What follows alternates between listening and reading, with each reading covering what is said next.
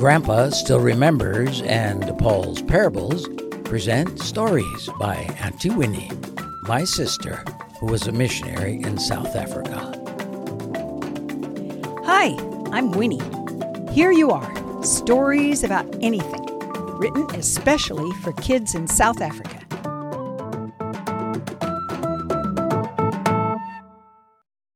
Beginnings, Episode 7. Ready for our story? Do you know that Noah's family and all the animals were in the ark for just over a year? We start complaining if it rains for 1 week and we can't go out. It took a long time for the earth to dry after that first rain. God's rainbow promise. Noah called the dove a week later. "Fly out, little bird, and see if there are seeds and berries for you to eat." This time the little dove came back with a small branch with berries, and Noah was happy to see Mr. and Mrs. Dove eating them and making plans. During the next few weeks, the birds all began to fly away. Some returned to borrow fur from the lions and foxes to line their nests. "When can we go out?" asked Monkey. "My thoughts exactly," said Hippo. "I hope all the water doesn't dry up." "Not hardly," said the wise Elephant. "I expect it is still so muddy that you and I would sink in it to our knees. God will tell Noah when it's time." Upstairs in the Noah household, the 3 sons are also discussing getting out. "How are we going to open that huge ramp from the inside?" "Ham, if we let you down by ropes, could you cut around the door?" "It sure was sealed tight." "I think the wood must be shrinking now that it's dry. I saw a crack that let light in when I was feeding the zebra on second deck." "Well, guess we'll just have to wait and see. I'd sure like to get out and start planting our crops." The ladies of the Noah family were admiring Ham and Jemima's new baby, Canaan. "He is so sweet, and it seems he never cries. It must be the cradle Ham made for him." "It is lovely, isn't it? But a bit big for this little room. I hope we can get out of the ark soon." Before Shayna's baby arrives. Then it's going to get crowded."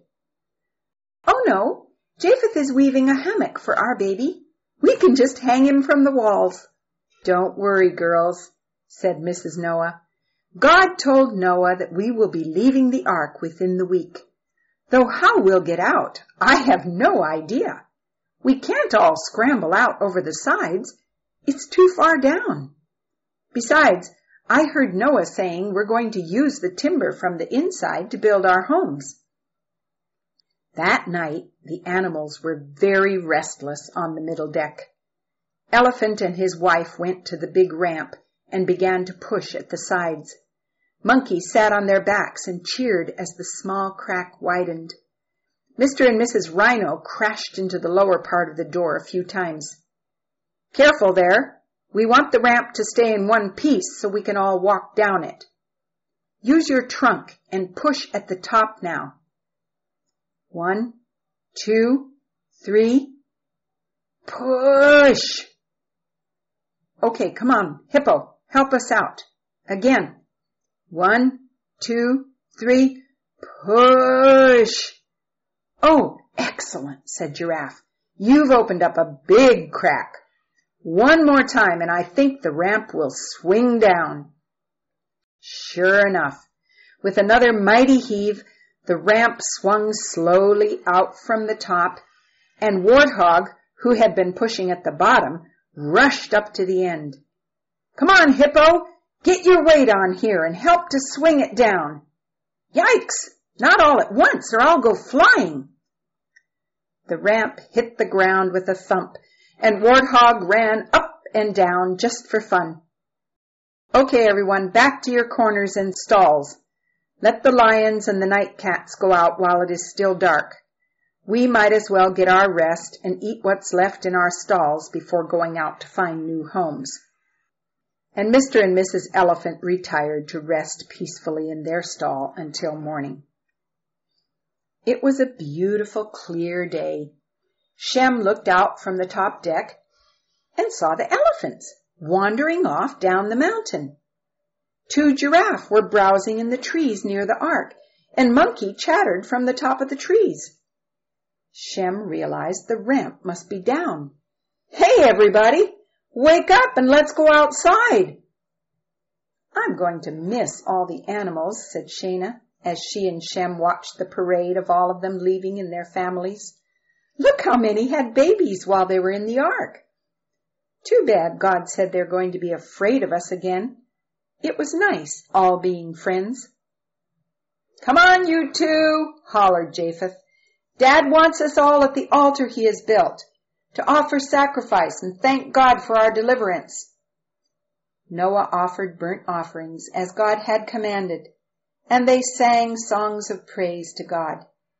Look at the beautiful colored bow in the clouds." God's voice came. "This is my rainbow I put in the sky to remind you of this promise. Never again will I send a flood to destroy the whole earth. Day and night, summer and winter, seed time and harvest will never stop until the end of the earth. Now I bless you.